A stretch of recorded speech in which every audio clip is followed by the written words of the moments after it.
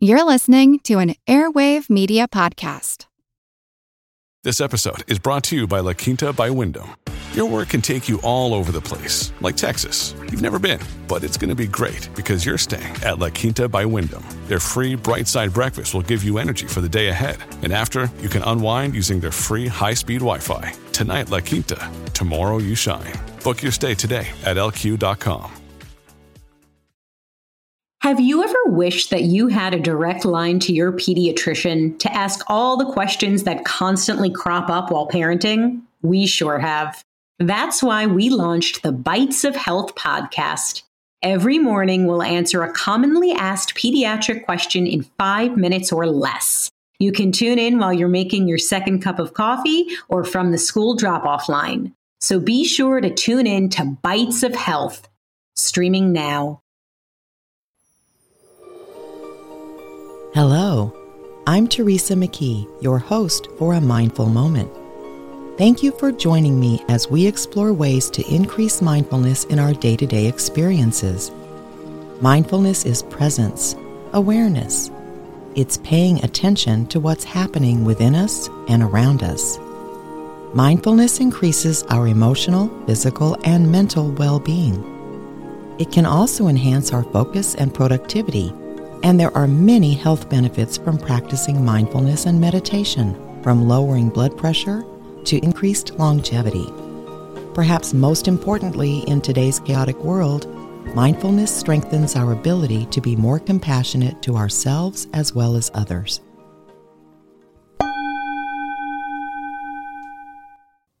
Okay, I know, things are not the way we hoped they would be by now. As Omicron spreads and hospitals fill, it might seem like it's 2021 all over again. But we have a choice in how we look at our situation right now. First, it's really not the same as January 1st, 2021. Yes, this new variant is spreading like wildfire, but the symptoms are not as severe as the Delta variant, and many of us are now vaccinated and even boosted, making the odds of us getting seriously ill or hospitalized much less likely. There are also new treatments now for those who do get sick, which is amazing when you think about the amount of time that has passed since the beginning of this mess.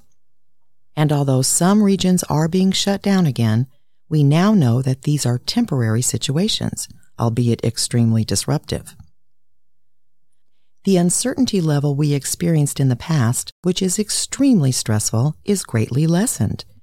We do need to remain cautious, but as long as we're mindful, we can find ways to safely see loved ones and perhaps even celebrate the dawn of a new year. What is the same is that we're surrounded by evidence that things aren't normal yet. That's very disturbing to a lot of people. Unfortunately, and of course I could be wrong, but I don't think we're going to go back to normal, if normal means doing everything the way we used to do it pre-pandemic.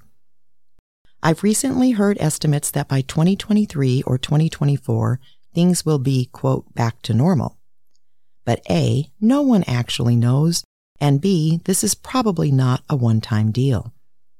The reality is that as we continue to encroach on animal habitats to make room for more people, we're exposing ourselves to more viruses.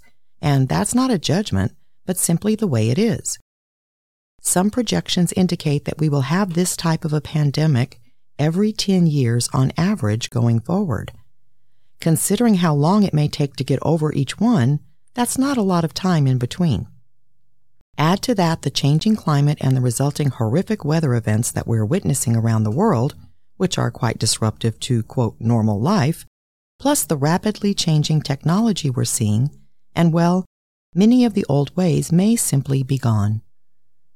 That doesn't have to be a negative, but it does indicate that we need to be flexible in addition to resilient.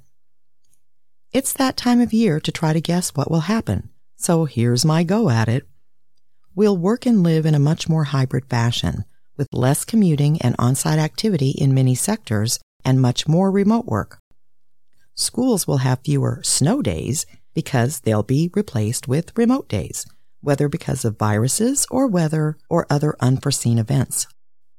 Companies will change their physical logistics, offering more drop-in desks instead of dedicated offices. Many will no longer work 5 days a week in those office buildings, but drop in 2 or 3 days a week, working the rest of the week from home. We'll fluctuate between going to the store versus having items delivered. Entertainment like concerts or movies will offer more than one option: view from home or attend live.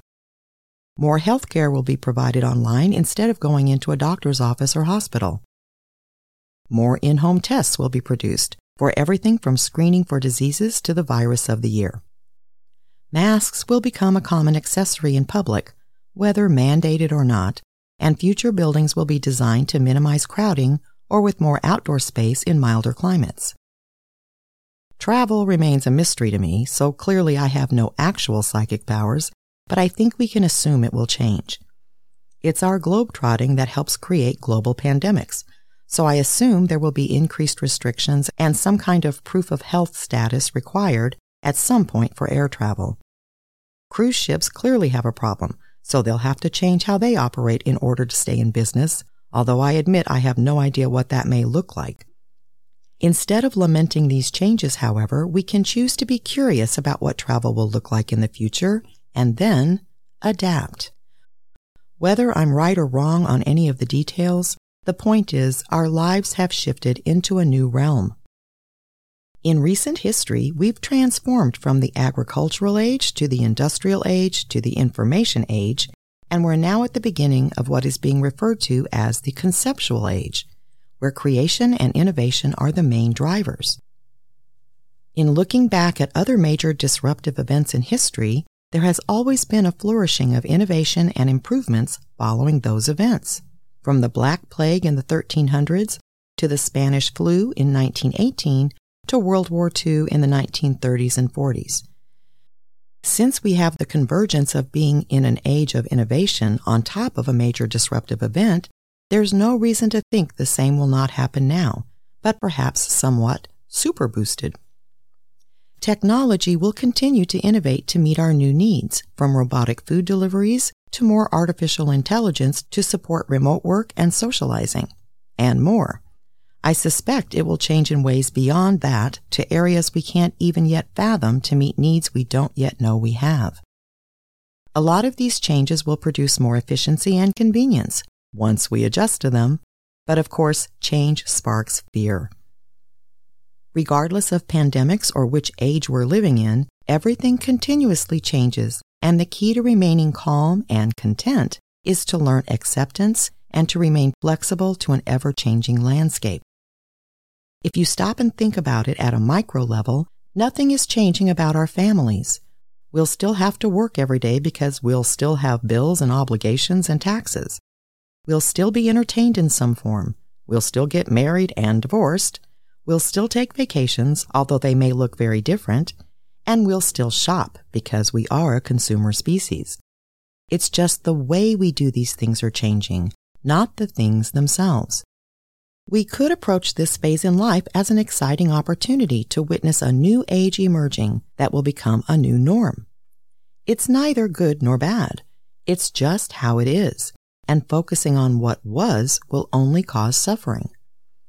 I encourage you to start the new year open to new possibilities, new opportunities, and to choose to be flexible and adaptable. In every era transition in the past, great turmoil arose during these major shifts because people didn't have the tools to cope with such drastic changes. We have a plethora of tools today, of which the most effective, of course, is mindfulness. By staying in the present moment instead of worrying about the future, we can greatly reduce stress and stay healthier. As life continues to swirl around us, changing in what seems like every day or week, we can stay the course. We can be mindful of how we're feeling, be compassionate with ourselves as we experience discomfort, and be empathetic toward others that are struggling to adjust. We can also model mindfulness so that others can learn how to better manage their emotions and calm their anxiety regardless of what is happening in their external environment. Most importantly, we can look forward to our new world and the contributions we can make to ensure it is a better world. As stressful as the last 2 years have been, I'm not only excited about our new normal, but I'm grateful for the lessons learned. I will never again take for granted the freedom to spend time with family and friends. I'll never again assume I can have whatever I want whenever I want it. I'm definitely more mindful about waste, from food to paper products to water. And I'll never complain again about the time it takes to meditate, hopefully, because that meditation is what allowed me to stay calm in the midst of a pretty fierce firestorm of change that we've all had to cope with. I'm also deeply grateful to you, as this podcast has allowed me a connection to a global population of people that are all seeking the same thing: a better life, a better world, and a little bit of peace in the midst of chaos. I sincerely wish you a happy new year and hope that we can continue to learn and grow with each other. Please stay safe and remember to be mindful. Until next time, I encourage you to meditate daily and be mindful in all of your everyday activities. Simply bring your full awareness to the present moment to build your mindfulness skills, paying attention to every detail of what you're doing, from washing dishes to work tasks to taking a walk. Your mind will wander, and that's normal. Each time you notice it has wandered, that's mindfulness. Consider how wonderful the world could be if everyone was mindful. You can help make that happen. It all starts with a mindful moment. Please subscribe to A Mindful Moment with Teresa McKee and rate this podcast so that others can find us. Follow us on social media at A Mindful Moment Podcast. Visit our website, amindfulmoment.com, to access all podcasts and interviews. A Mindful Moment is written by Teresa McKee. The English version is hosted by Teresa McKee, and the Spanish version is translated and hosted by Paola Tile. Intro music, Retreat by Jason Farnham. Outro music, Morning Stroll by Josh Kirsch, Meteorite Productions. Thank you for tuning in. This podcast is produced by Work to Live Productions.